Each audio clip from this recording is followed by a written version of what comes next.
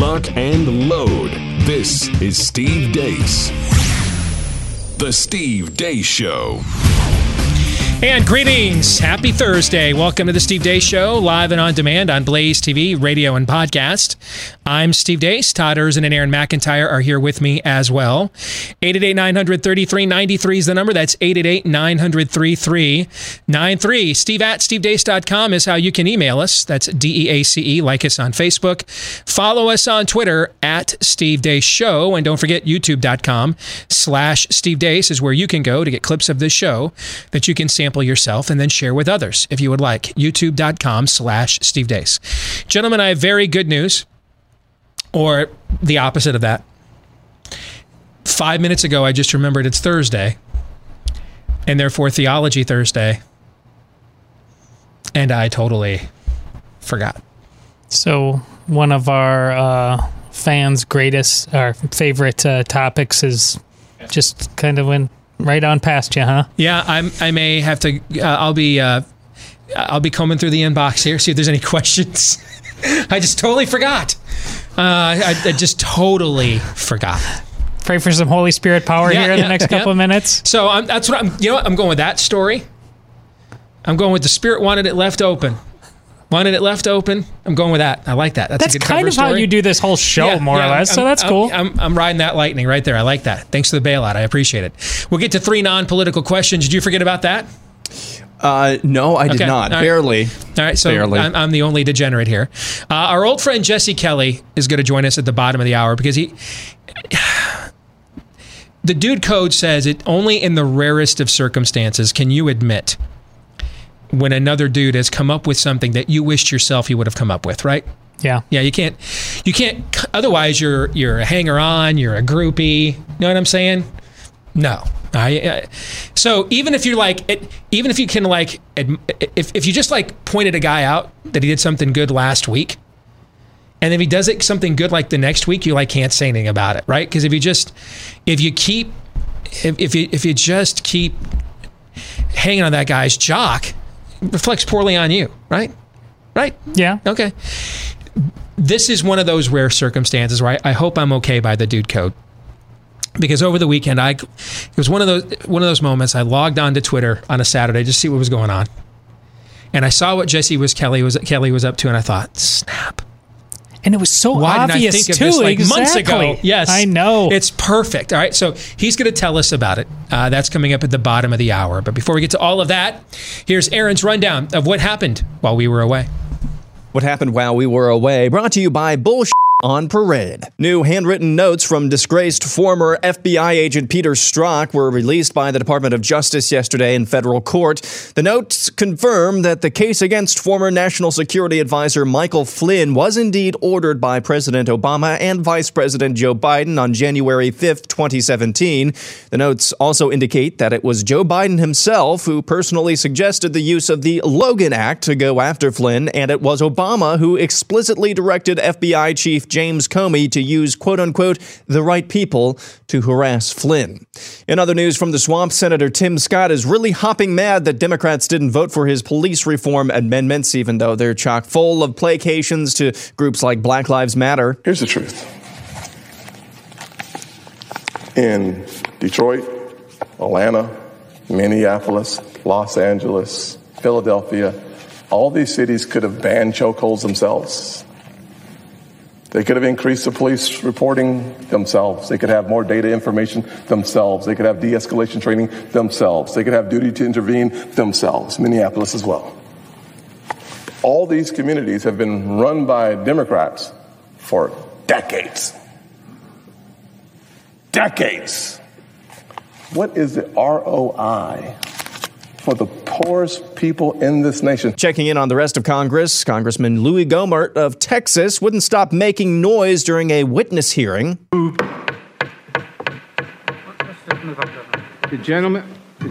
witness will conclude. That's what you said a while ago, and he didn't conclude. Edward Levy on the wall of his conference room as though the current incumbent has anything but disdain for the beliefs and achievements of his predecessor. Stop the hammering out there. Who's got a hammer? Where is it? Moving on, a man purporting to be one of the people shot inside Seattle's Capitol Hill Autonomous Zone last weekend posted a video of himself yesterday, and boy, howdy, is it something else. Yo, I was shot in Seattle at Chaz on Friday. The cops left me out there to die. I need help with somebody in the legal or media to get my story told and get it out there. I got shot 5 times. Need you guys' help. Learning Chinese today. Today's phrase is, Mama always said autonomous zone is as autonomous zone does. 妈妈总是说自治区就像自治区一样。 The state of Rhode Island is moving to change its official name over its ties to slavery. Governor Gina Raimondo signed an executive order announcing the state would be shortening its name from the state of Rhode Island and Providence Plantations to just Rhode Island. Rioters in Wisconsin pulled down a statue of Hans Christian Haig and dragged it through the streets of Madison. Haig was one of the Civil War's fiercest anti-slavery activists who was killed in action while leading a charge against Confederate troops at the Battle of Chickamauga in 1863. The leftist website Mashable presented this cute little video the other day. Obviously, we're not telling you to commit any crimes, and we also can't tell you to deface any property. But we thought it'd be interesting to look at a purely hypothetical way to safely remove a statue. Tip number 1, you're gonna wanna use chains, not rope. Tip number 2, use a really upbeat song. The reason the tug-of-war method works so well is because of the coordinated synchronization. Tip number 3, get the f*** out of the way. Yahoo News headline, why it might be time to finally replace the Star-Spangled Banner with a new national anthem. One of the suggestions in that story is John Lennon's Imagine.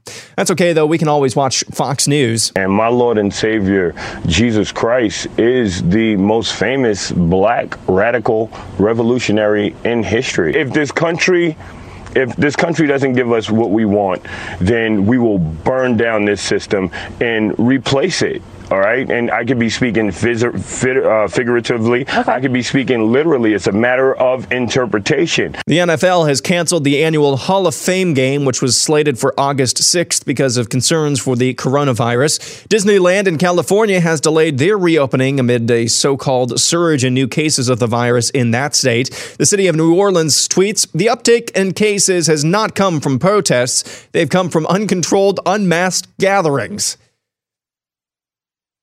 Checking in on Joe Biden. And we must ban conversion therapy. We've lost so many transgender women of color to violence, 14 in this year alone. And finally, something good, a Father's Day present to remember. A user on Twitter by the name of Mariah posted the following video recently with the caption, my dad's colorblind, and literally since I can remember, he's talked about wanting the glasses that help the colorblind, but they've always been super expensive. So this Father's Day, I decided to give him the gift of color. I love you so much, Dad.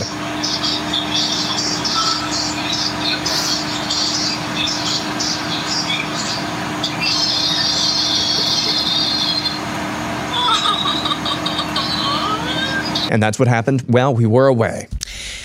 Aaron's Montage brought to you by Home Title Lock. Working from home, staying at home all these last few months has its trade-offs. One of them is we're doing everything online more than ever before. Working, banking, video conferencing, meal deliveries, shopping. More of it being done online than ever before, which means our data is more exposed online than ever before as well. And that's what cyber criminals are looking for. Because even if they can't take your identity, they can use that information to go online and sign your home over to them. The crime is called home title theft, and FBI is warning homeowners about it because Home Title Lock can protect you from these cyber thieves. Your home's legal title is online where they find it. Use something in your personal information to identify as you and then forge your signature stating you sold your home to them. Then they'll take out loans on your home, all of that equity, stick you with all of the debt. Banks, your homeowner's insurance cannot protect you, but Home Title Lock will. Put a virtual barrier around your home's title. You can protect your home right now by going to HometitleLock.com, HometitleLock.com, and register your address to see if you're already a victim. Use the promo code Steve to get 30 free days of protection to help you through this current crisis. When you go to HometitleLock.com, promo code Steve at HometitleLock.com. The colony of Rhode Island, I believe, dates back to 1625. The name dates back to 1524, meaning Island of Red, Reddish Island. 1524, which means it's almost 500 years old. And apparently now they're just discovering it is racist. We will discuss that coming up in the overtime today. BlazeTV.com/Deace is where you can go. If you are not already a Blaze TV subscriber to get a discounted subscription, BlazeTV.com/Deace. Again, that's BlazeTV.com/Deace. And that's also where you can go if you are a Blaze TV subscriber to watch that when it's posted later today. Let's get to some of the other things going on in the montage that Aaron just ran down. I have to tell you, I know I shouldn't. Right? But I almost peed a little laughing. I know here's what I'm supposed to do in conservative media. Here's what I am supposed to do. All right. I'm supposed to run with the story in the headline today. Lone black GOP senator rebuked as a token by Democrats. Won't work with him to solve the pressing issue in America, police brutality, right? That's what I'm supposed to do, right? Is that in the? I believe that's somewhere in the clickbait whore guide handbook that they give you when you start working in this industry. Black GOP senator owns the lid. Yes. Did you guys didn't get your copy this year? The updated guidelines. I have an old copy. Yes, an old copy? They don't refresh that one. All right, yeah. Screw that noise. I'm going to throw that out, okay? Because I have to laugh. I have to laugh instead. I mean, Tim Scott and the Republicans right now are to the left of where Barack Obama and the Democrats were on this subject just a few years ago when they left the White House. They're to the left of where Obama and the Democrats were a few years ago, and the Democrats still won't take a deal. Still won't take it.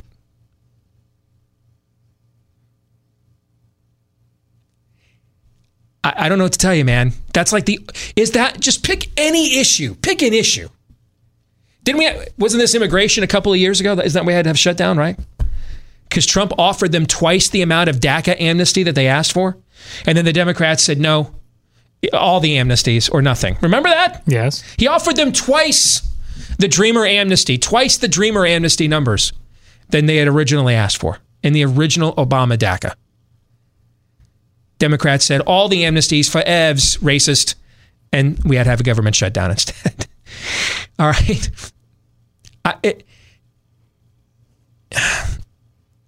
It's the oldest Republican trope of them all. No. It's the second oldest. Screw conservatives is the oldest Republican trope of them all. Screw the conservatives. The second oldest is negotiate against yourself with Democrats, right? Remember all those years that John Boehner would go up there with the budget fights to the White House, and Obama's offer was, well, you can slit your throat or I'll do it for you. I mean, that was the same offer as last year. Boehner would come out, with a pack of Marlboro Reds, hold court out there outside the White House, negotiating against himself. Remember those years? Good times, right? When the Tea Party elevated him to power. Yes, yeah. I'm sorry. I know I can't. I'm out of anger over this. I've expended so much anger over this over the years. I have none left. I can now only laugh. It's like the Republicans are like, I can almost hear Mitch McConnell's conscience, what little of it there is. Well, we even sent you our one black senator to show, how serious about this we are. And I'm even wearing my mask. I'm wearing my mask right now. I'm wearing a diaper on my face now. It might even be soiled. I don't know. Right? I'm wearing a soiled diaper on my face right now. Isn't that what happened, though? It's what happened. It's funny because that's what he's thinking. It's what he's thinking. I'm trying to cut a deal. We agree that the police are all racist. We agree. And I mean, that's, I couldn't agree more. I hate my base even more than you do, and I mean, because I know they're going to vote for me anyway, for judges. Right? And Democrats are all still like, cool story, bro. I'm going to do it again. Give me a second.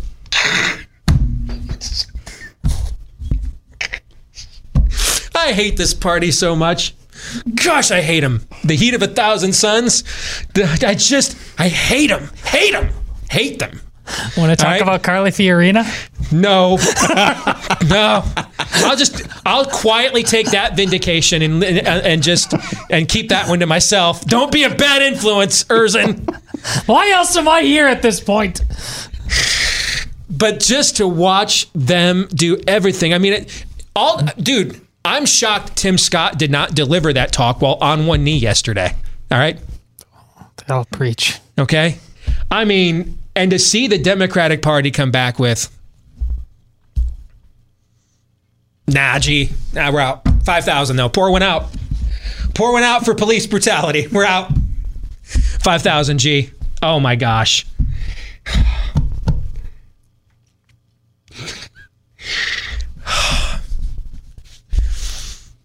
Hold on a second. Grandma. Okay.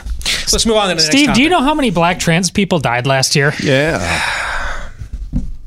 So, where was I just last week? Do you guys remember where I was last week?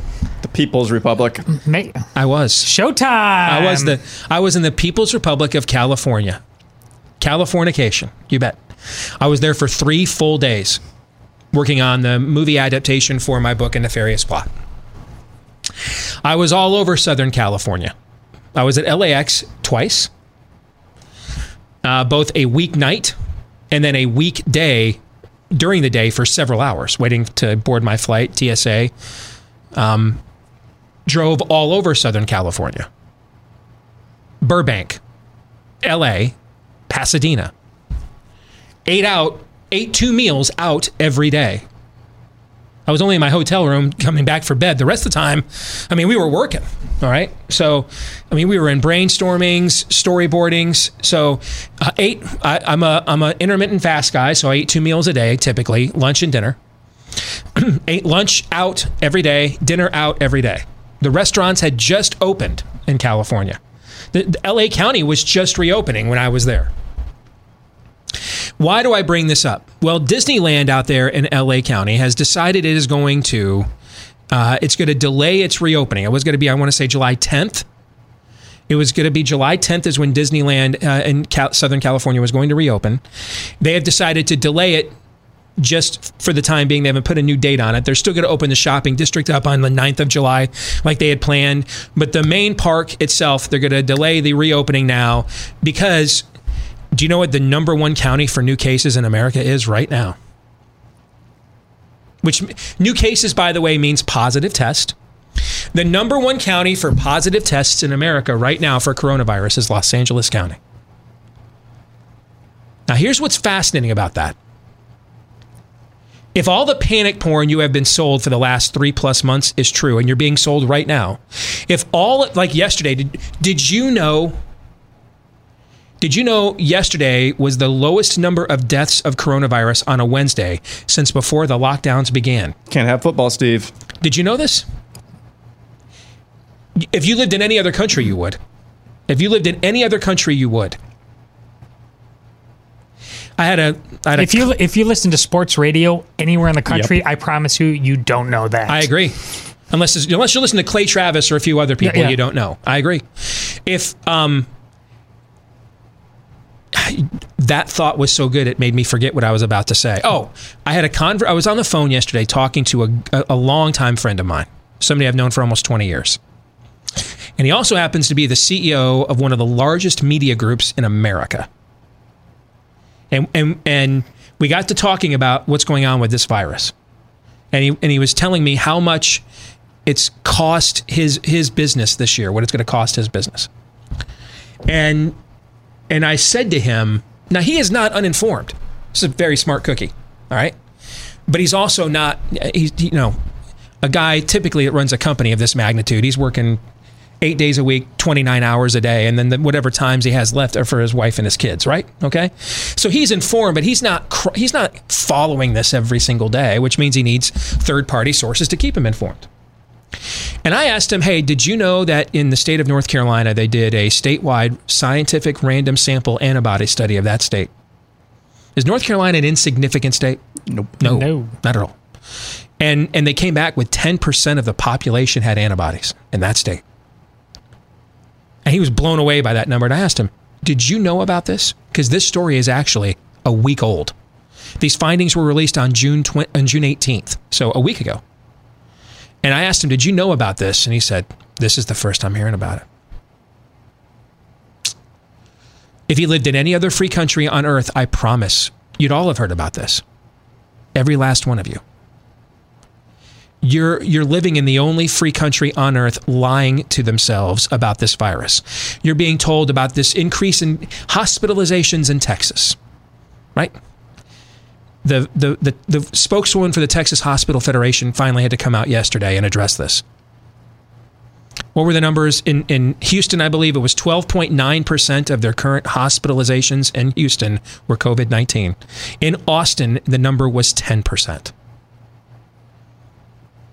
12.9% in Houston, 10%, which you're being told Houston's the new New York City. That's what they're telling you. Houston's the new New York City. 12.9% of the hospitalizations in Houston yesterday were because of COVID-19. 10% was the number in Austin. Those are, I don't know what to tell you. Well, Steve, are you saying that they're all lying? Yeah, that's what I'm telling you. Now, not everything is a lie. Some of it, there's a worldview difference here. And we talked about this at the beginning of this virus as well. This progressive notion that we can always come up with the idealistic solution, right? That we can contrive equality, whether we call it a welfare state, affirmative action, create your program, create your policy outcome. But the idea that we can not create an equality of opportunity, but an equality of an outcome. And there's a lot of people that aren't liars that are buying into this because it's their worldview. So they're fixated on the amount of new cases because they're starting from the premise that we can get to on our own somehow. It's never been done in all of human history. There's never been an eradication of a virus without a vaccine in all of human history. And I think smallpox might be like the only virus we've ever just eliminated ourselves. Sometimes they burn out and go away, like the first SARS did. But we have never, ever in human history, just on our own, been able to defeat a virus of this magnitude. And so they think they're so fixated on new cases. And in some of these cases, it's not that these people are intellectually dishonest. They just have a different worldview. They are starting from the assumption that an ideal solution can always be found. And no, they can't. It's like the great prophet Sammy Hagar said yesterday. We're all going sometime. At this point, dude, I got to get back on tour. I got mouths to feed. I'll take my chance with the Rona. I'm dying anyway. That's the difference. The other side of the worldview accepts that this is not a perfect world. Therefore, perfect solutions are largely and almost exclusively unattainable. So you do the best you can with what you have. And sometimes you can do better than what you could do in another era and another time. You can do better, right? You can evolve at times. But ultimately, there is a limit on what a human being or even a group of them can achieve.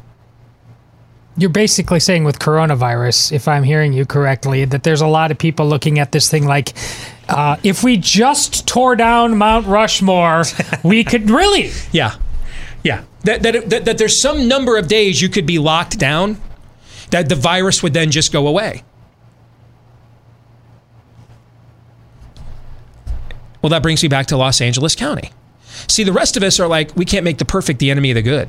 Let's do everything we can. I mean, I told you how many times day one. I still am the little hesitant. Like, I'm not as offended about wear a mask at an indoor event. I know that may get me excommunicated from conservative media, but I'm really not. If my church told me to wear a mask for us to all go back into the main facility where there's 15 to 2,000 seats on a Sunday, 3 times a week, they want us to wear a mask for the time being, I would do it. I have no problem with it. And I say that acknowledging that much of the mask stuff is propaganda. I understand that. But that doesn't mean there's no merit to it either. I just refuse to fall for a false choice of panic on one side and here, Mom, hold my beer on the other. There's no reason to be wearing a mask outdoors anywhere, particularly this time of year. That's not doing anything for you at all. Indoors is different. Breathing all that recycled air, climate controlled. My own research, has my research been pretty good so far? Yeah. Yeah, it tells me SARS viruses love those sorts of environments. So I think you have to take this on a case-by-case application. Okay? But LA, but we can't make the perfect the enemy of the good. Eventually, we're all dying of something. I checked the death rate again this morning worldwide. It's still 100%. Everybody's dying. Everybody's going to die. So the question is, are we doing everything we can do right now?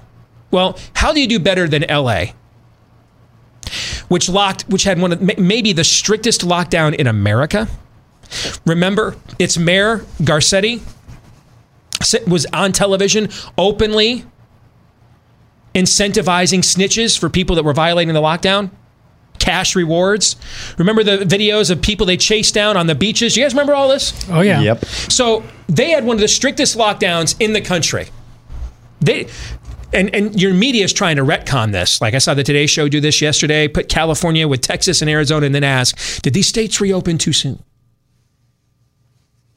Well, one of these things is not like the other. California just reopened. I was there when it just reopened. My hotel, still the gym wasn't open.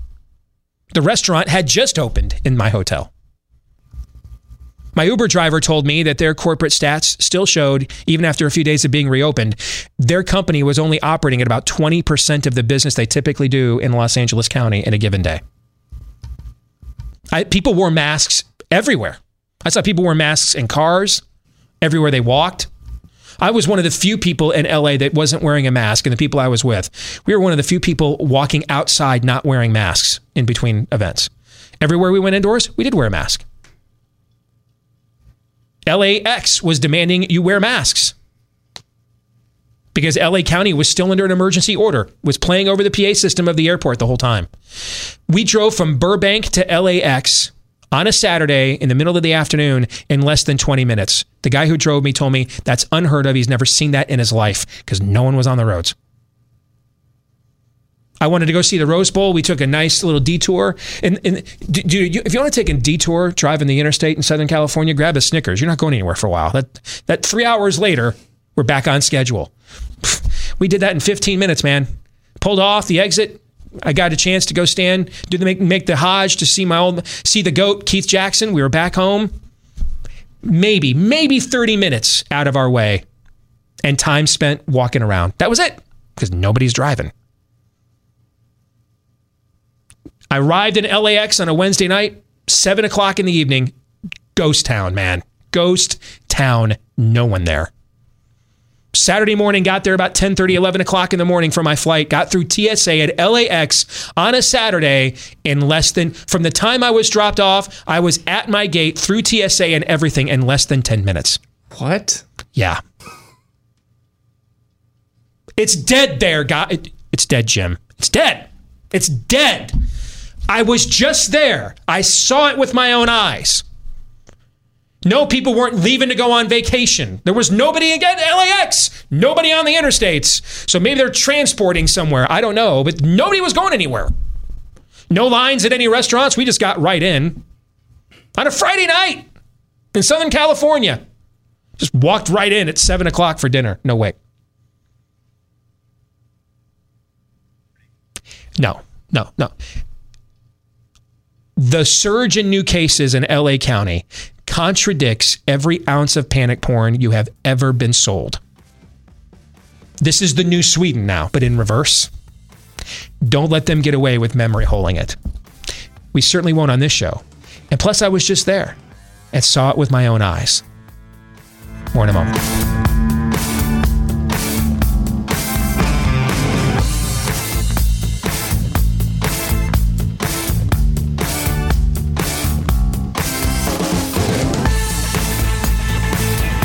Buying or selling a home in any environment can be a difficult, stressful process, especially if you're doing the double play there. I've done that before. Selling on one end and then buying on the other at the exact same time, managing that.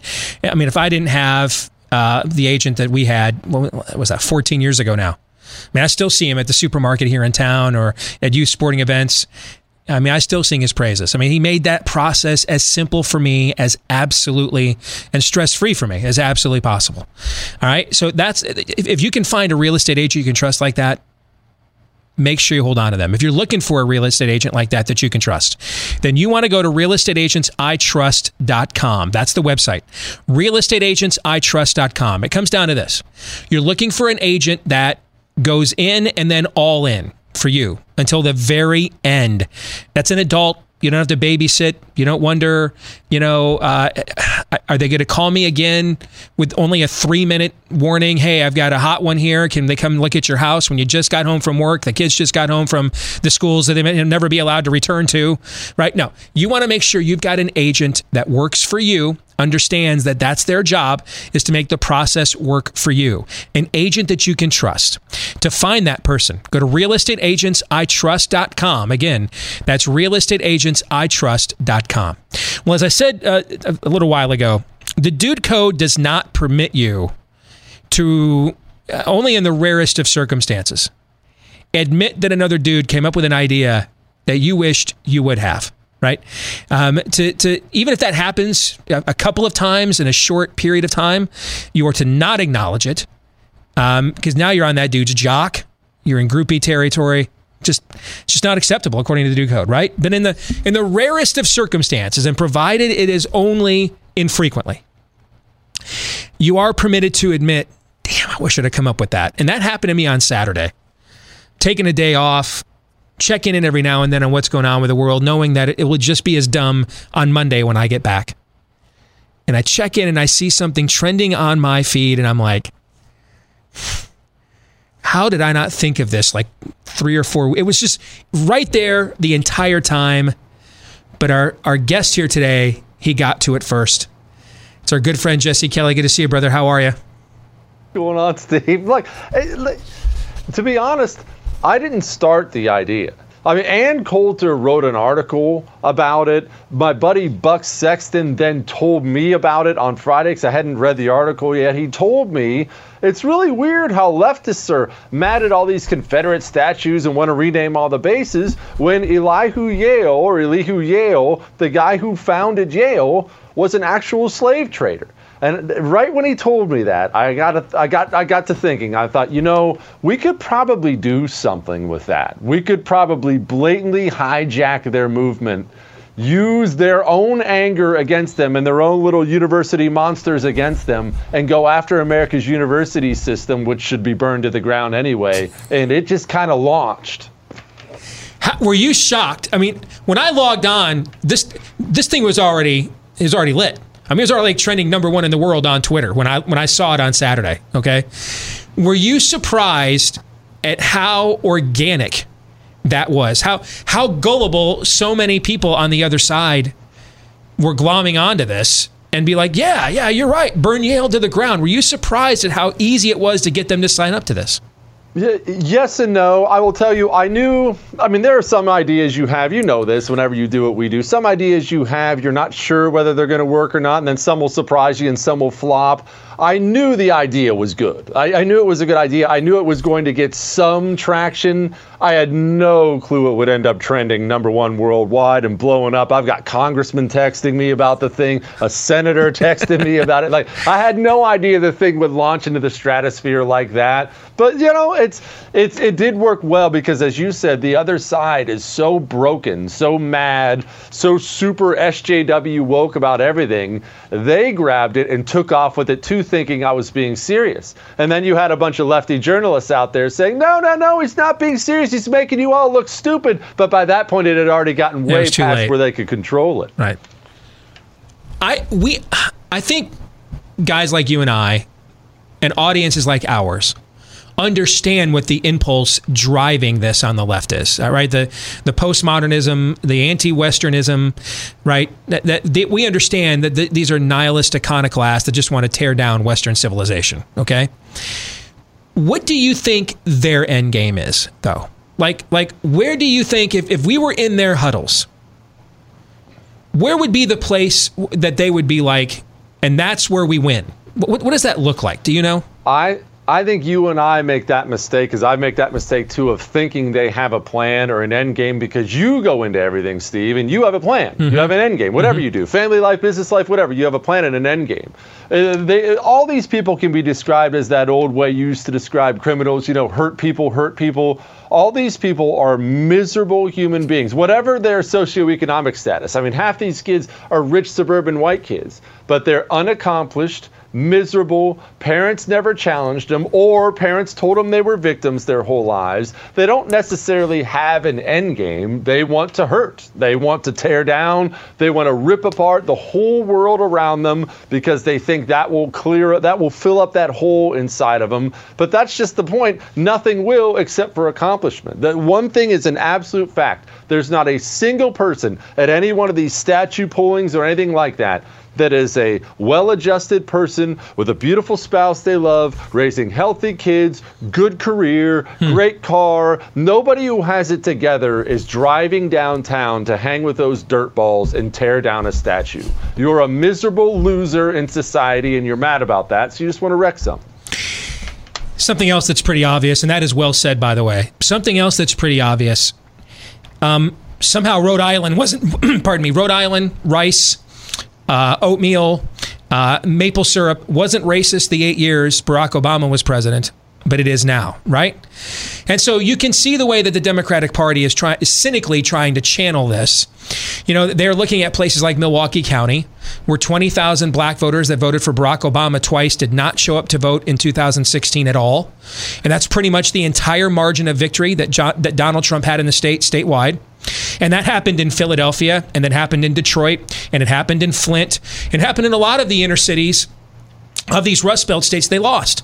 And I think that's why they've made everything extra super fragilistic, racist the last few years, is they don't have an inspiring candidate like an Obama. And so they're trying to negative reinforce that base to show up for whoever they ended up, whatever old person they ended up nominating this time, ended up being Joe Biden. I get that. But I think they believe cynically that if they get their way and Biden wins in November, that they're just going to put, this swarm of locusts, they're just going to tuck it back in the closet, put it back under the bed. All right, thanks. You guys did your job. You destabilized the culture. You made Donald Trump the new Jimmy Carter. We won. Appreciate that. We'll take it from here. Thank you. And I think that will be the fascinating next wave of this, is if they are able to herd these cats, Jesse. When this, you're a soldier, right? You've seen it in other parts of the world that there are dictators that think they can let out certain radical elements within their religion to do their dirty work for them. And then they find out later on, though, they can't put those guys back in the box, right? When you let the genie out. It seems to me the Democratic Party thinks that they can do that with this insurgent leftist element. I actually think they can, Steve, and I see what you're saying, but I think they can, because what we're really forgetting here is all this rioting and killing and looting and tearing down of statues. This is all done in these Democrat-run cities where Democrat mayors have complete power, total 100% power, to go to their police chief and say, make it stop right now. And not one of them is doing it. However, if a Democrat gets elected president, each and every one of these Democrat mayors will go to his police chief or her police chief and say, make it stop. That chop zone in Seattle, the Seattle mayor will be in the police chief's office about 30 seconds after Joe Biden's elected saying, yeah, that stops right now. Yeah, I agree with you. They'll stop it. That's why I joked with my audience about 2 months ago. The quickest path to everything getting back to normal in America, your high school, your proms, your sporting events, everything, is for Joe Biden to get elected president. That's far more likely than a vaccine to ever occur. I told my audience that 2 months ago. I completely agree with that. But it will be fascinating to see if we're both right about this, because in our lifetimes, we've never seen them let this out as much as they have this time, right? I mean, this is an orgy of insurgency right now in the country, and it will be fascinating to see if they can just turn that light on and put all of those people right back in the corner. What is predictable that we're seeing, though, and you mentioned this on Twitter yesterday, and I hadn't seen it till you pointed it out, and then I literally peed my pants laughing so hard. I almost did it again laughing about it when we talked about it on the show. I mean, Tim Scott did everything yesterday but do his speech from a knee, okay? I mean, Republicans are trying to move to the left of where Barack Obama was on law and order when he left office. They're doing everything they can, and Democrats are all like, cool story, bro. Pour one out. 5,000 G, we're out. We got nothing. I mean, and it doesn't matter the issue. We have just seen this for so many years. Republicans will do everything they can. Remember when Trump offered them twice the DACA that Schumer said that he wanted, and then he said, no, actually, it's going to be every amnesty. So or nothing. How many more times do you think the Republican Party is going to negotiate them with themselves with the Democratic Party before they figure this out? Do you think? Forever. Either they're going to wake up or we're going to have a third party, Steve. I've never, ever been a third party guy just because it's suicide. But if this gets much worse, I'm going third party. I'm telling you, I'll start the daggone thing myself. The fact that we have American cities burning, looting, rioting, we have polls show this. 70% plus of the American people are screaming for law and order, back our police. Obviously, if an individual police department has to be reformed, that's fine. But back the police. And what's the GOP do? They put out a watered-down police reform bill, piling on the anti-cop rhetoric, and roll Tim Scott out there of this is what has to happen. We need a new federal program, and this is what Republicans do every single time. Why are Republicans in the Senate not the ones proposing to reform universities? That's actually changing the narrative. Instead, Republicans play the Democrats' game on the Democrats' field with the Democrat referees enforcing the Democrat rules, and they wonder why government has only grown for 100 years. What a useless bunch of eunuchs we have. Along those lines, I'm a big data guy. I've been involved in politics at an analytical level for years. So I've done polling. I've studied polling. I've done the least amount of studying of polling in this cycle than I have in my whole career. Because at this point, I just think they're just going to lie about everything now. Okay. But I did see this data point earlier today that I found fascinating. The most recent poll that came out that was terrible for Trump. If you look at its internals, he's hemorrhaging white voters. It's the exact opposite of what the conventional wisdom would be. Well, all this civil unrest, and he actually hasn't really lost anything amongst Hispanic and black voters. He's got the same 9 to 11% of black voters he got in 2016, the same 25-30% of Hispanic voters he got in 2016. He is hemorrhaging white voters.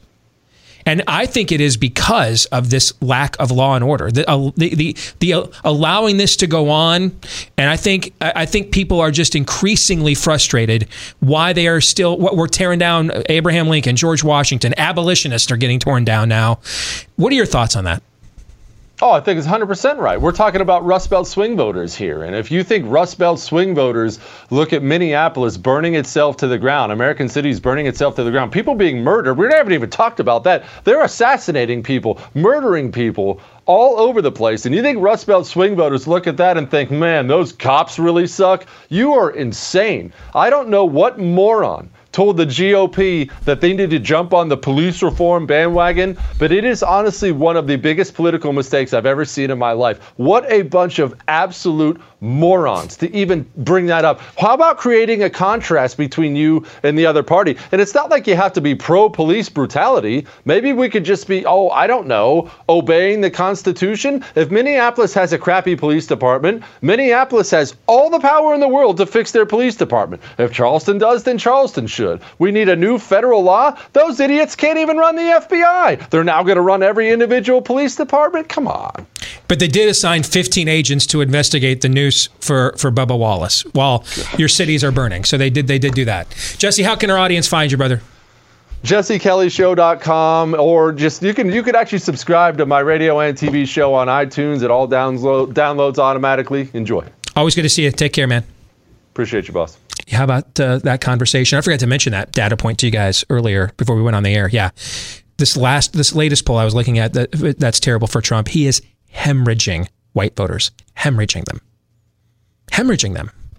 Yeah, well, because what those voters are looking for in this moment is Jesse Kelly. If you forget the specifics of any one issue you talk about, there's a guy who just doesn't care.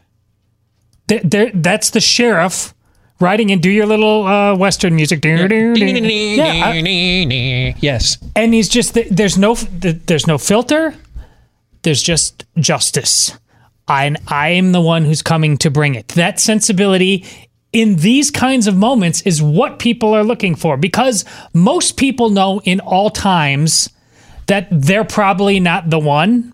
They have certain skill sets, they have certain gifts, but there are people who are made for certain moments, that more than others. That's simply a truth of all history. And Jesse Kelly, you hear him just talking, and he's just like, this is dumb. And I would put a stop to it. Why is that not the case? Any president of the United States or anybody who holds the office of executive should possess this in some capacity. And the simple fact of the matter is most don't. And unfortunately, that may ultimately be true of this president of the United States. The fundamental reason why we are in the position that we are in is because even though there are still vast swaths of people who are hungry for that sense of justice and actually doing something, taking action, acting in a masculine, aggressive way against injustice. Most people want that, but it just there's far too few people in actual positions of power who are willing to actually take some of the slings and fake arrows as well. Yeah. There's still way too many people who are terrified after decades upon decades of race baiting, terrified of being called a racist. Just terrified. They're going to keep calling you a racist no matter what. A sexist, homophobic bigot, no matter what, because that's their game plan. Tim Scott's a racist today. Yeah, that's their game plan. It's intersectionality. It's dividing people. That's their game plan. I saw somebody post really quickly. I saw somebody post on Twitter this morning. We need a Nikki Haley, Tim Scott ticket in 2024, and I said, because then the leftists are finally going to stop calling us sexists and racists. Then that's the mindset, though, guys. Let me guess. GOP consultant? GOP consultant? Have no idea. Gotta be. Hour 2 is next.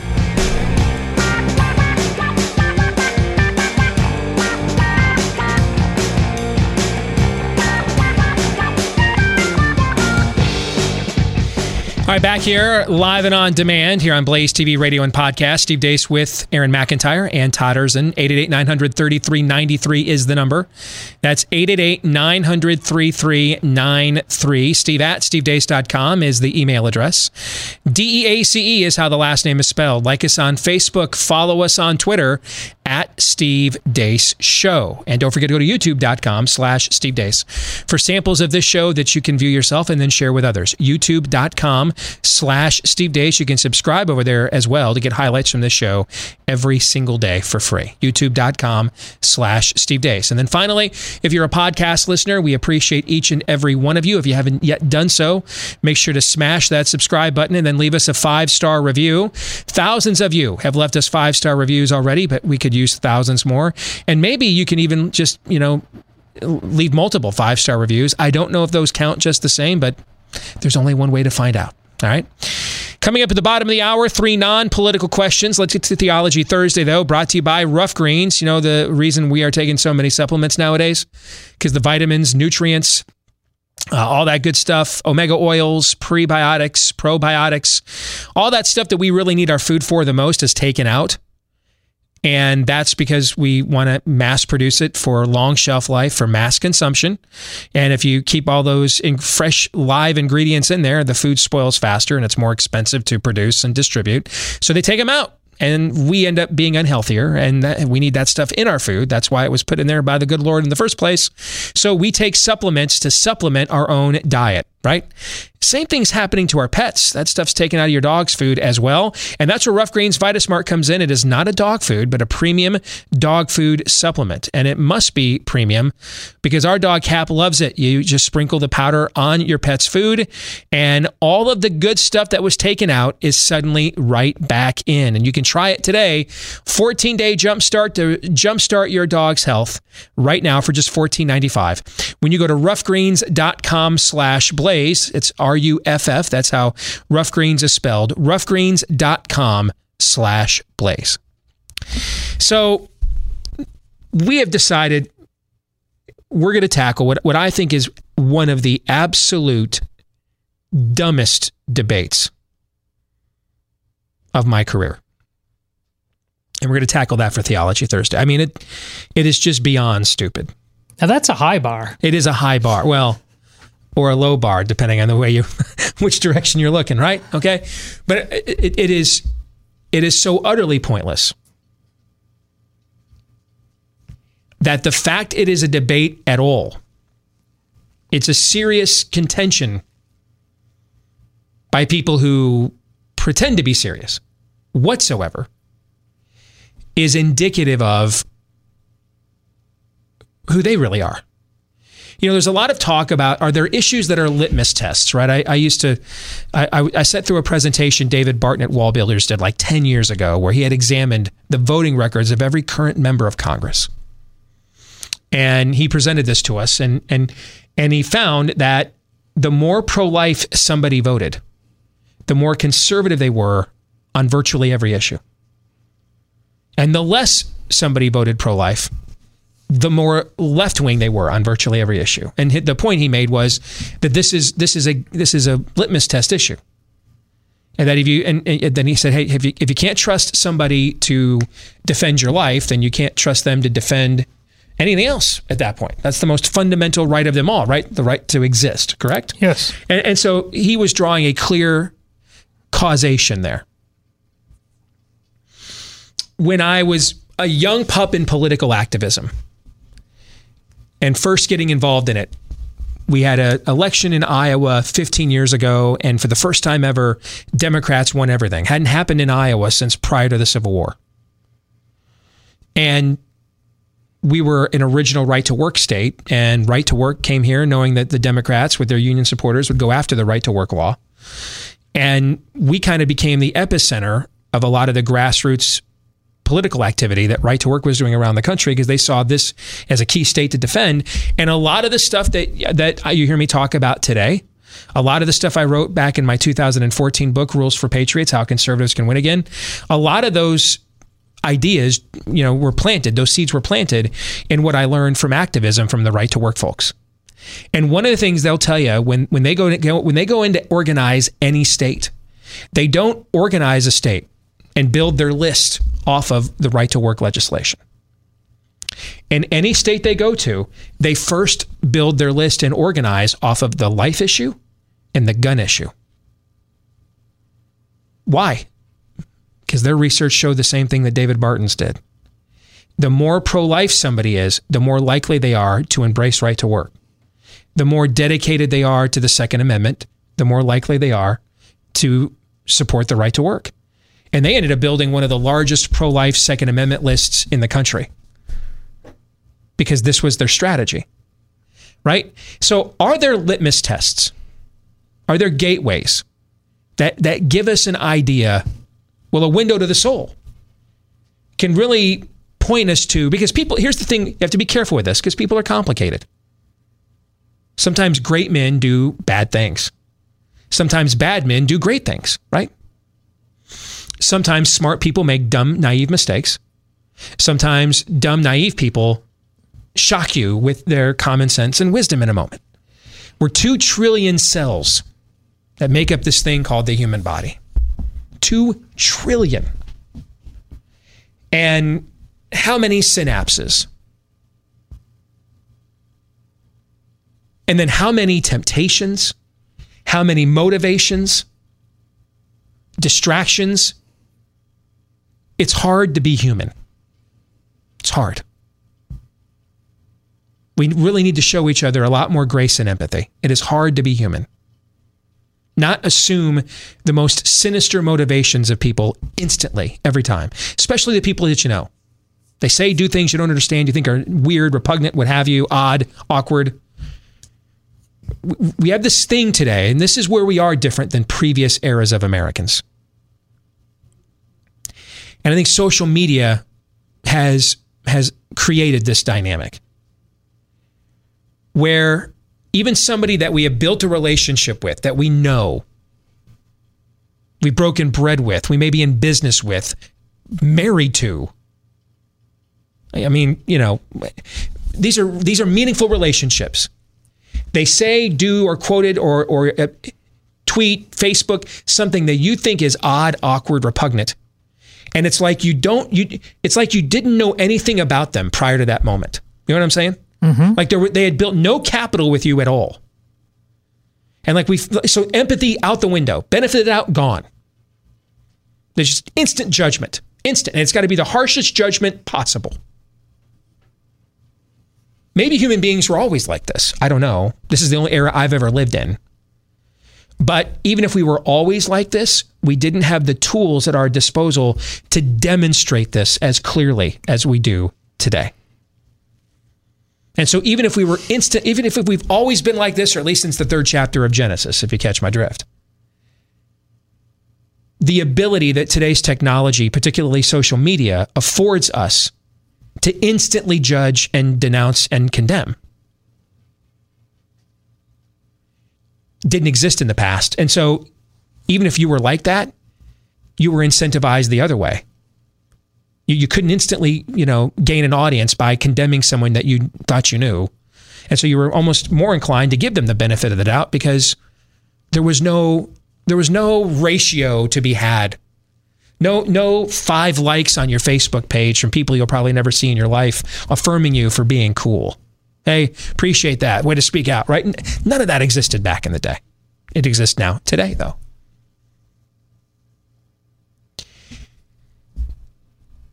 And we have to remember people are complicated. I'm complicated. You are. Todd is. Aaron is. Well, Aaron may not be. Probably not. But in general, human beings are complicated. Park yourself inside somebody's brain long enough. I don't care how righteous and pious you believe them to be. Park yourself inside somebody's brain long enough, and you're going to see them marinate on a thought that you find repugnant. And I thought you were a better person than that. Why are you even thinking like that? This is the human condition, right? We're kind of giving you a summary of Paul in Romans 7. The good that I want to do, I don't. The evil I don't want to do, I do. What a wretch am I? Who will save me from this, right? Right? So I think we need to be hesitant to say this is an ultimate revealer. That this really is the driving motivation in somebody's life if they blank. We have to be, that's not to say those litmus tests do not exist. I just think we need to be very hesitant about using them, okay? Very rare. Like, I don't think there's 17 litmus tests. There might be 1 or 2, maybe 3. I think this could be one of them.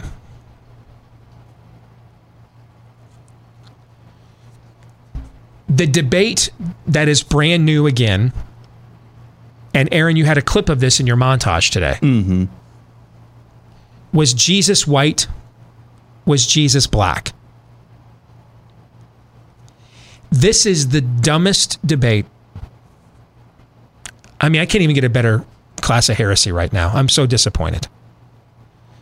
You heard me lament the other day. Where's our Genghis Khan? Where's our Attila? Where's our Saladin? Where's our Philip of Macedonia? Our Alexander the Great? Our Nebuchadnezzar? Right? Where's our Xerxes? Where's our Cyrus? If we're going to be a judged people, at least give us a conqueror worthy of losing to, of going down in history to, rather than Karen Neal and the faceless mob on a Twitter platform 80% of Americans don't have an active account on, okay? Because that's what we're going down to right now. Similar on heretics. Can I get a Marcion? Can I get a heretic worthy of St. Nicholas punching in the face? If we got together a bunch of these folks at the Council of Nicaea and said, all right, guys, the big debate, what race is Jesus? They'd have been like, are you blanking kidding me? You dragged me across the Fertile Crescent for this, man? My wife's having her 14th kid, and I'm missing it right now. We're doing this? This is why we're here? Get out of here, man. Pour one out for your brain. Eject. Okay? We can't even our heretics blow chunks, man. Even our heretics suck.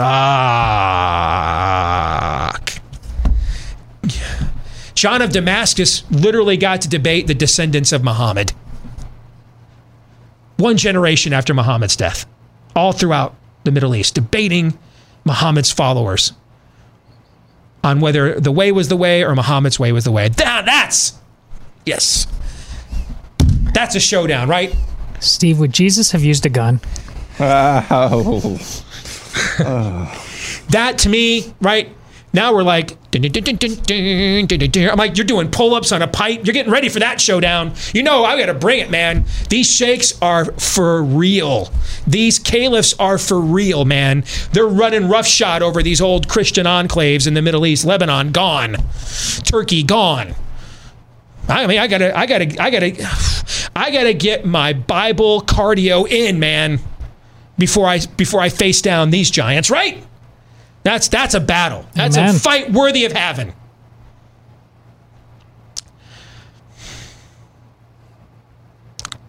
Was Jesus black? That's what I got. I got that one.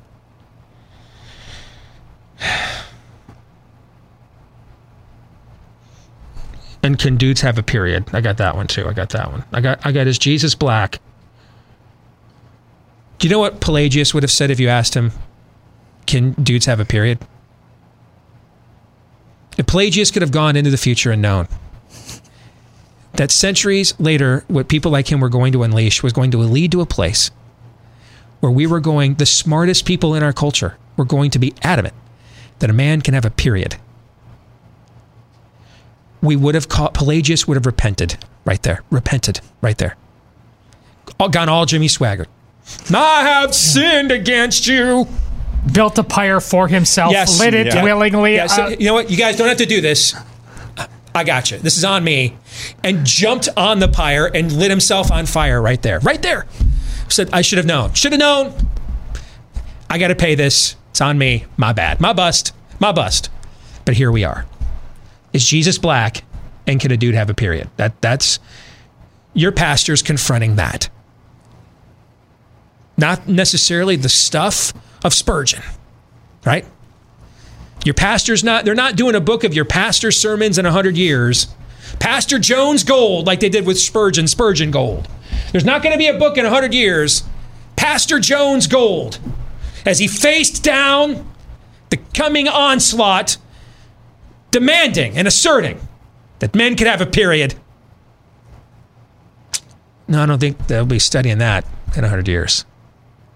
Be like, we're just going to forget that generation ever existed. Moving on. Here we go. But here we are.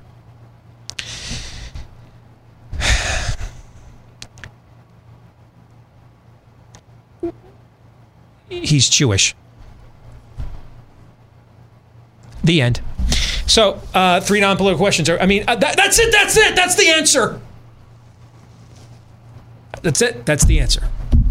He was Jewish, born to a Jewish mother, and born in a Jewish country. Yeah, he was Jewish. So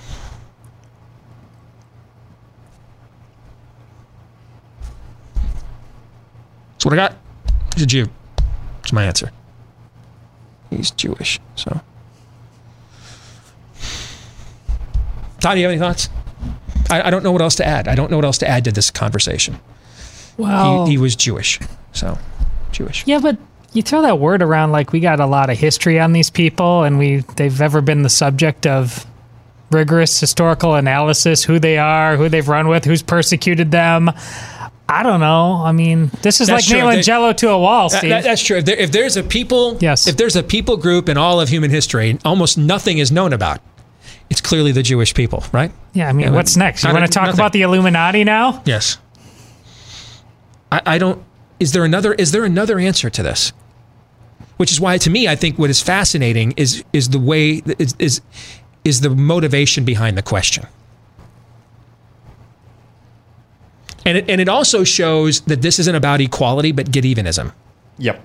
So a bunch of white Europeans of centuries ago came up with the white Anglo-Saxon Protestant, and that was when even the Catholics were drawing them. They just didn't know what WASPs were yet. Okay, and then that tradition just continued post-Reformation, where Jesus is Übermensch, right? The brunette Aryan with the blue eyes, right? Okay. I don't know why they did that then, and you know why I don't have to know? Because I wasn't alive then. That's why I don't have to know. It was 600-700 years ago. I don't know. If maybe they were all racists, I don't care. I wasn't alive 700 years ago, and neither were any of you. Okay? So, that's cool. And so now we're going to go to, well, Jesus was black. And one of the answers I've heard is because he went to Egypt.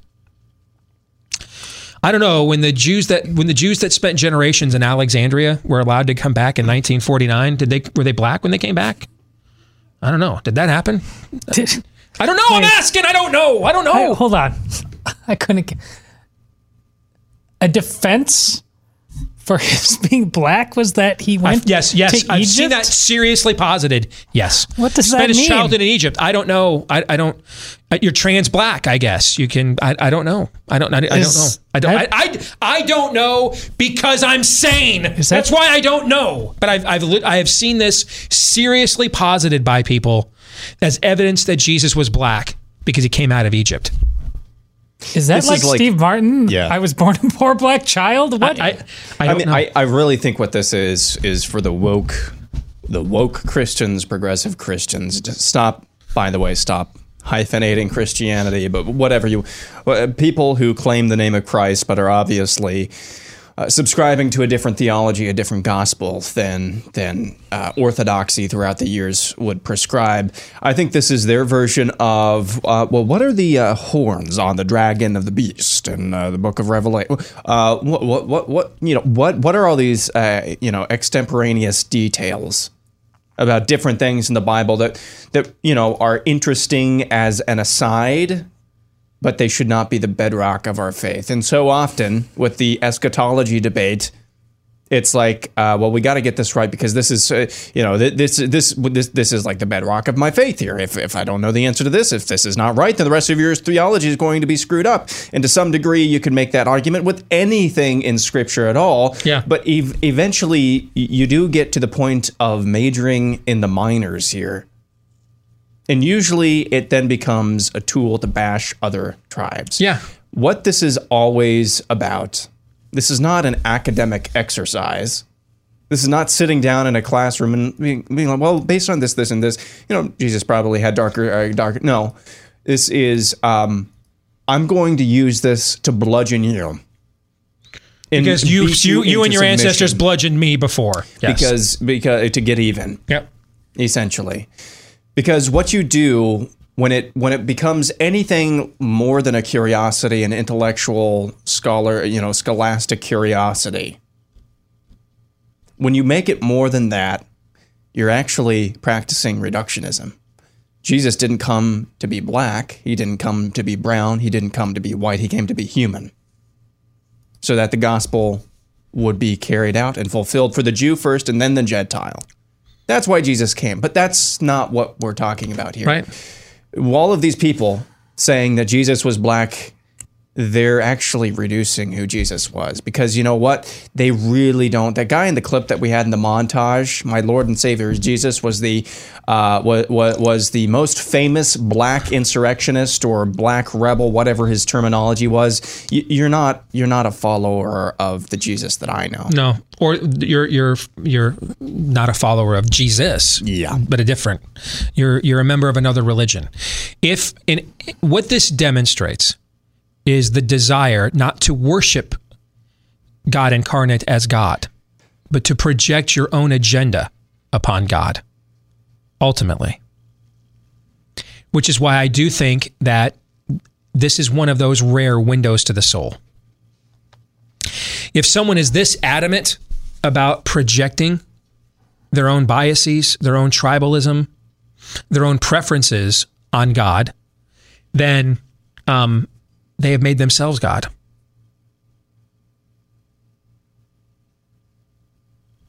I mean, that's the oldest sin, right? Ye be like God. That's the oldest sin in the book. And that's the one that's actually being committed here. This idea that as Jesse Eisenberg's Lex Luthor says in Batman versus Superman, now God bends to my will. I project on God. You want to know the ultimate answer to what Jesus was? The ruler of God's creation. That's the answer. That's what he calls himself, actually. One of the final times he speaks in the scriptures, that's how he refers to himself. I am the ruler of God's creation. Lord. Whether he was in Egypt for 2 weeks or 2 years. Lord, whether he spent the next 30 years of the other 30 years of his life in Judea, Capernaum, as a Jew. Lord. That's who he is. That's what he is. It's what he is now. Lord. Far beyond and above our petty, ridiculous, silly, partisan, political, hackneyed games. But one day he will return and settle accounts with those who chose to worship those things instead. And you will call him Lord that day. It's just a matter of what side of the line you're on when you do. You don't call Jesus your Lord and Savior unless you bow the knee to him. You don't make him bow the knee to you. Hell is full of people who thought that it worked that way. And it does not. And one of the great tragedies of insisting that he's black or purple or whatever is that in all of American history, has any group of people bent the knee more deeply to the reality of Jesus Christ as their Lord and Savior and where he came from in the great exodus and pain and suffering of the Jewish people than enslaved Black America through the civil rights movement? Those people who had been treated horrendously were genuine victims, bent the knee, as you say, authentically to their Lord in that pain and were lifted up. Negro spirituals. Is there any more profound hymn to the glory of God through the reality of Jesus Christ than that? It's all right there. And this man forsakes all that for his progressive glamour shot. Right. Right on. I mean, Jesus transcends all these divisions. Neither slave nor free, Jew nor Gentile, male or female, barbarian or Sith. He transcends all of these things. Aaron used the term reductionism. If you try to fit him into your box, that's what you have done. And you wonder, who is he talking about in the Gospel of Matthew when he says, people are going to come to me on the last day and they're going to say, hey, we did this and said this in your name. And I'm going to be like, dude, I don't know who you are. Depart from me, doers of iniquity, into the lake of fire with you for all of eternity. Those might be his most chilling words in the entire New Testament. He might have an equal, but there's no more chill. I totally agree. And I really believe a large number of the people he's talking about are people that practice this level of reductionism. The idea that we conform you into our image. We disciple Jesus. We're not disciples of Jesus. That's not the way that this works. He is Lord. You're not. Start with that. So the answer to so let me go back. I'll give you a better answer than was Jesus white or black. I'll give you a better answer than he was Jewish. So there's that. I'll give you a better answer. Okay. In fact, it's the same answer to, would Jesus own a gun? It's the same answer to, how would Jesus vote? Pick up all your cockamamie, hackneyed, lowbrow, low-hanging fruit, banal, banal, vapid, worthless, daily, tribalistic screeds that you want to reduce him down to addressing, always by the way you prefer, by the way. Here's my answer to all of them. Jesus is Lord. That's my answer to all of them. Was he black? Jesus is Lord. Was he white? Jesus is Lord. Would he have owned a gun to defend himself? Jesus is Lord. That's my answer to all of them. Jesus is Lord. It's amazing if you get that one right, truly right. The other answers in life that have a way of just kind of falling into place after that. Get that one right first. Because there's a high price to pay for getting it wrong. Maybe the highest price in all of the cosmos. So get that one right first. And I think it reveals the real passions and motivations of people when they seek to turn him into a mascot for their cause. Every terrible thing that's been done in Christ's name all through history has been with that reductionist motivation. To reduce him to a mascot as justification for the way I wish to behave, for the cause that I wish to enlist or deploy. That's always what it is. He serves my interests. That's not the way that this works, and it's only by his mercy that you haven't been shown this already. But the time is coming when that mercy will come to an end and you will be shown. So I would accept that mercy now, before it is too late. 3 non-political questions are next.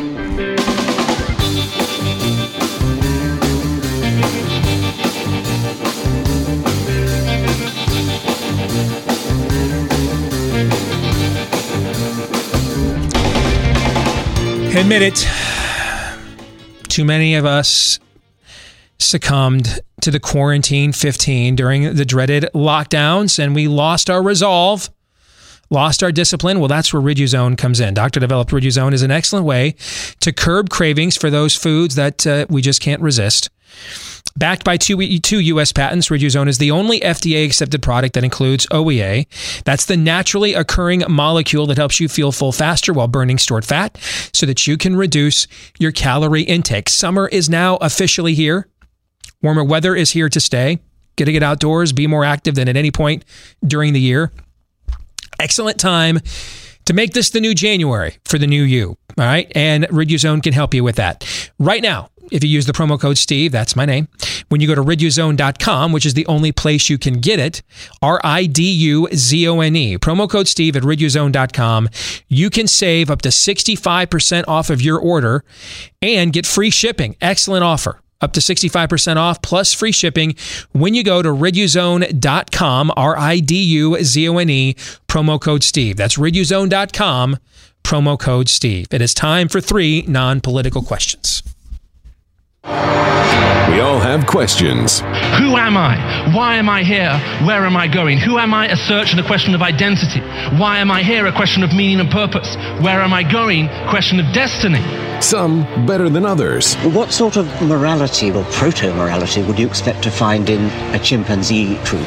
Injecting some levity into the demise of Western civilization. It's 3 questions on The Steve Deace Show. Indeed, 3 non-political questions because I don't know about you guys. We just had too much fun talking about whether or not Jesus was black. But all good things must come to an end, and that conversation is one of them. Question number 1 for 3 non-political questions. What's the line between passion and emotionalism, or are those 2 separate things? Is there a principle behind it? I would say, is there a principle behind it? Meaning, are you... Is I would say passion drives you to zealously pursue a principle.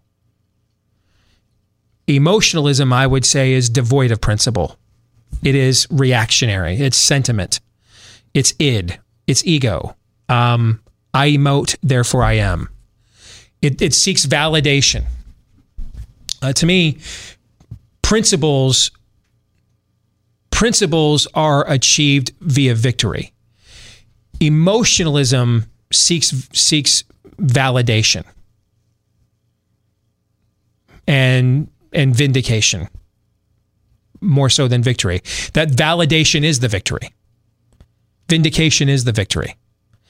And that doesn't mean, by the way, all validation is bad, all vindication is bad, because it's not. But if your desire in life is constant validation and vindication, I think that you're going to be more prone to emotionalism. You're going to have a hard time, for example, acknowledging that someone doesn't affirm every one of your interests, every one of your beliefs, every one of your desires. And you can be really passionate about those things and even disagree vehemently with people. But emotionalism says, hey, the more emotional I get about this should convince you all the more that you're wrong.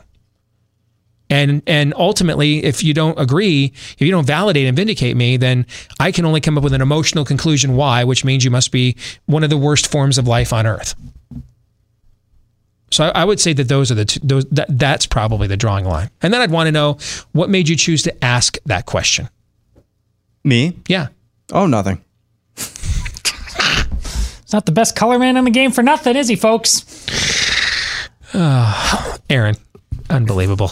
Emotionalism. Pocket sand. Todd, go ahead. Yeah. Emotionalism is the principle.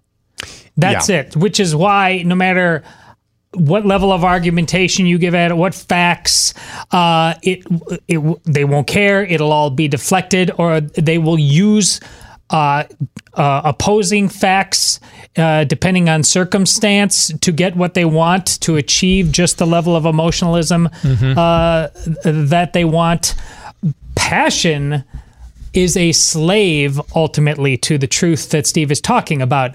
Socrates, extremely passionate about the truth, so passionate that he went into the arena, put all the facts on the table, all the logic on the table to see who won the day.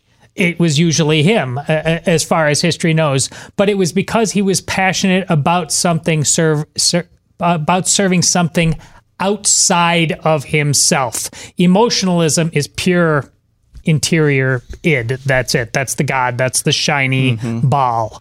I just got an email from a listener who was telling me about how, discussing what's going on with race in America at home.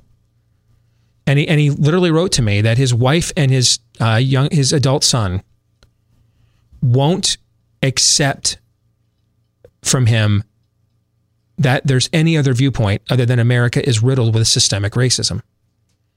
Now, they might be right. Maybe America is riddled with systemic racism. I don't believe that's the case. But just because I don't believe that's the case doesn't mean that it's not the case, right? My beliefs or lack thereof don't make something true. It's my responsibility to base my beliefs on what is true, right? Like when people tell me, well, I don't believe Jesus rose again. I don't care. So doesn't mean he didn't. Any more than my belief that he did means that he did, right? He either did or he didn't. The question is your belief either way in that rooted in what actually occurred? That's the question. We don't conjure truth. It exists. Our job's to acknowledge the truth that exists. And he's telling me how his wife, now this is his wife, his spouse, and his son. These aren't even like coworkers or business partners or cousins, people at church. These are people he lives at home with, shares a bed and a home with, the air with, food with, every day, right? And even in this case, they cannot fathom how he could have any other view other than America is systemically racist. That's emotionalism. That's what we're talking about right there. The idea that, I mean, how can you dare not validate what I already feel to be true? That's a living, breathing example of emotionalism, to the point that even someone, think about this. Think about this for a second. His wife trusts him enough to get naked with him. Trusts him enough to let him sexually enter her and impregnate her. Is that a pretty vulnerable position to put yourself in front of somebody else? Sure. It's one of the most vulnerable we can do in all of human existence, right? To allow a man to enter me and impregnate me. I can't, I almost, as a woman almost can't make herself more vulnerable to a man than that, right? Yeah. So she trusts him at this level, but doesn't trust to hear why he might have a different point of view on a political issue? Does that make any sense to you? No, but that's what emotionalism does. That's the power, because you that inside of you, that you can talk about this thing, a system affects you.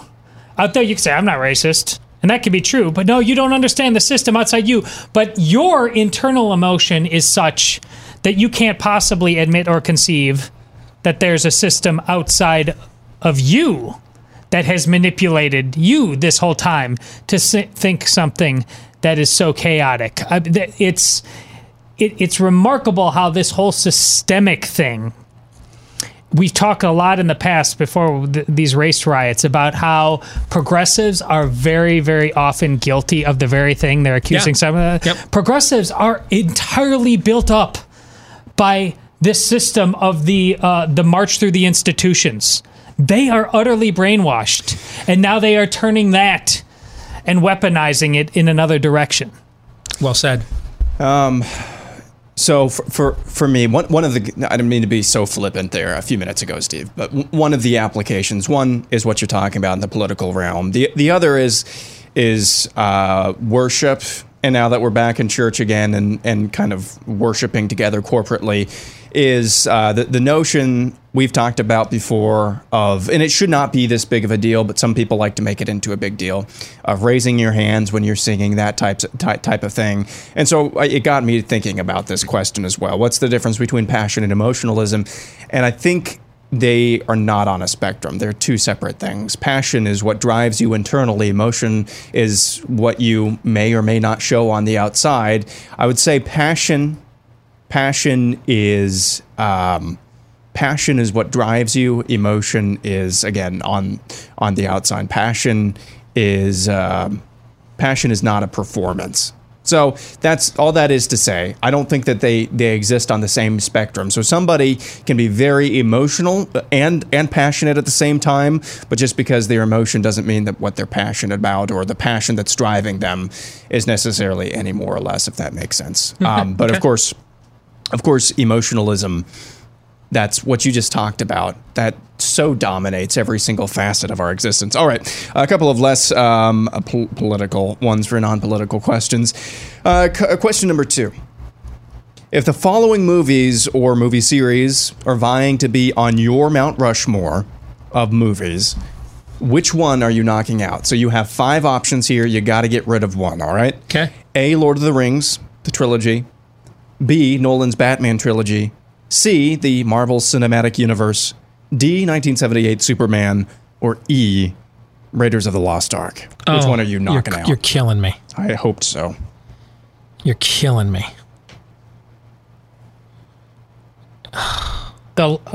Forgive me, Aaron. The last one was what? Oh, Raiders. Yep, Raiders of the Lost Ark. This one's easy for me, and I understand why it isn't. But because we're talking about this, all of them are a series of movies. You're talking about. Not all of them. The last 2 are not a series of movies. Oh, so the individual entry. Those individual entries. I'm going to choose Raiders of the Lost Ark. As much as I love it, Raiders of the Lost Ark would be the one I would do. Well, I would do Superman.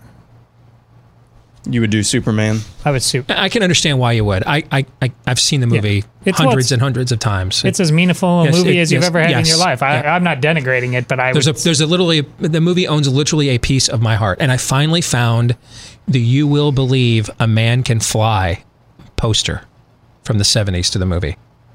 I finally found it. I just ordered it to put in my man cave. So, I can't get rid of it. But I can't get rid of any of them, but I would choose Raiders. If it feel like I'm choosing one of my kids, I guess that's the one that I think has the best chance on its own. So I'm going with Raiders of the Lost Ark, I guess. I have never seen the 1978 Superman, so unfortunately that one's the one you would probably think it's cheesy in your generation, I would guess. Question number 3. What's one thing you thought was going to be fun but ended up not being so? Conversely, one thing you didn't think was going to be fun but ended up being so? Macaroni and cheese pizza I thought was going to be a ton of fun. And it wasn't. Okay. And it wasn't much more fun coming out than it was going in. And it was one of those things, separately, I love those two things, but together, they should just stay separately. So I would say macaroni cheese pizza. I'd put that on the list of not as fun as I thought it was going to be on the way in. Something that was more fun than I thought it was going to be, ballet recitals with the girls. One of the things I miss. You know, it's funny when you have kids, little girls are the best, man. They are the freaking best. Then when they get older, though, and you start worrying about boys and stuff, you're like, boys are the best, man. All right, but I miss having little girls. I'd miss having little girls to dote on with daddy crushes and spoiling them and everything else. I miss it, and I thought ballet recitals, man, no way. But I miss every June going and seeing them, especially when they were little, in their outfits and how hard they worked all year, how much effort they put into that. And now I don't care about any of your kids, so I always slept through the whole recital except the parts where my kids performed. I literally just fell asleep. But I miss that. That's something I miss. That's true news. Yeah. I believe that's true news. You gave me, you nailed it with the last one. First one, something I thought would be fun but wasn't. That's Star Wars after the trilogy of our youth. I mean, is there a greater dropped ball? This man is scarred in cinematic history. Hey, scarred. Hey, come at me, bro. Yeah. You know it's true. Yep. It's a tragedy. So I could go Justice League then from when I thought it was going to be fun and it wasn't. I could go with that. Yeah, I hear you. Well, and to riff off of what Steve said, as a father of 4 daughters, and I believe I've said this on the show before, but if you would have told me before I had any kids at all, if there would be would there be some sense of loss if I didn't have a son?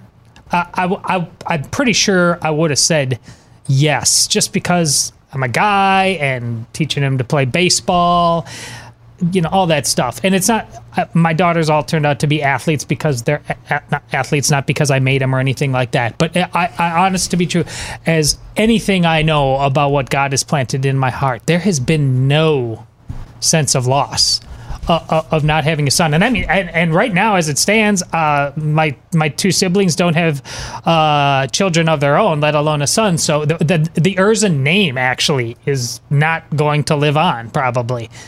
But there's just zero sense of loss. That level of gift and grace that God has bestowed on me, as He did on Steve, and 4 daughters. Well done on letting me ride your coattails on that answer, but I had to echo it because it's undeniably true. Well said. One thing I thought was going to be fun, but it didn't end up being. Oh man, the juxtaposition of this compared with you guys' last 2 answers. Indoor mini golf last year. I was so looking forward to that. We got this indoor mini golf joint called Glow Golf. I think I've done it before, yeah. And it's just gosh, it's so kind of lame. Yeah, it is lame. just the most lame thing. Yeah. It's something that I did not think was going to be fun, but ended up being fun. More of a macro view. I didn't used to like car rides that much. Now all I would like to do in my free time, if I could, which I can't all the time, is go for rides and drives. Same thing with flying. We're going to stick around and do some overtime for our Blaze TV subscribers at blazetv.com/Deace. For the rest of you, have a great Thursday. We're back at it tomorrow with the Deace Group, noon to 2 Eastern, right here on Blaze TV Radio and Podcast after Glenn Beck. Until then, John 3:17.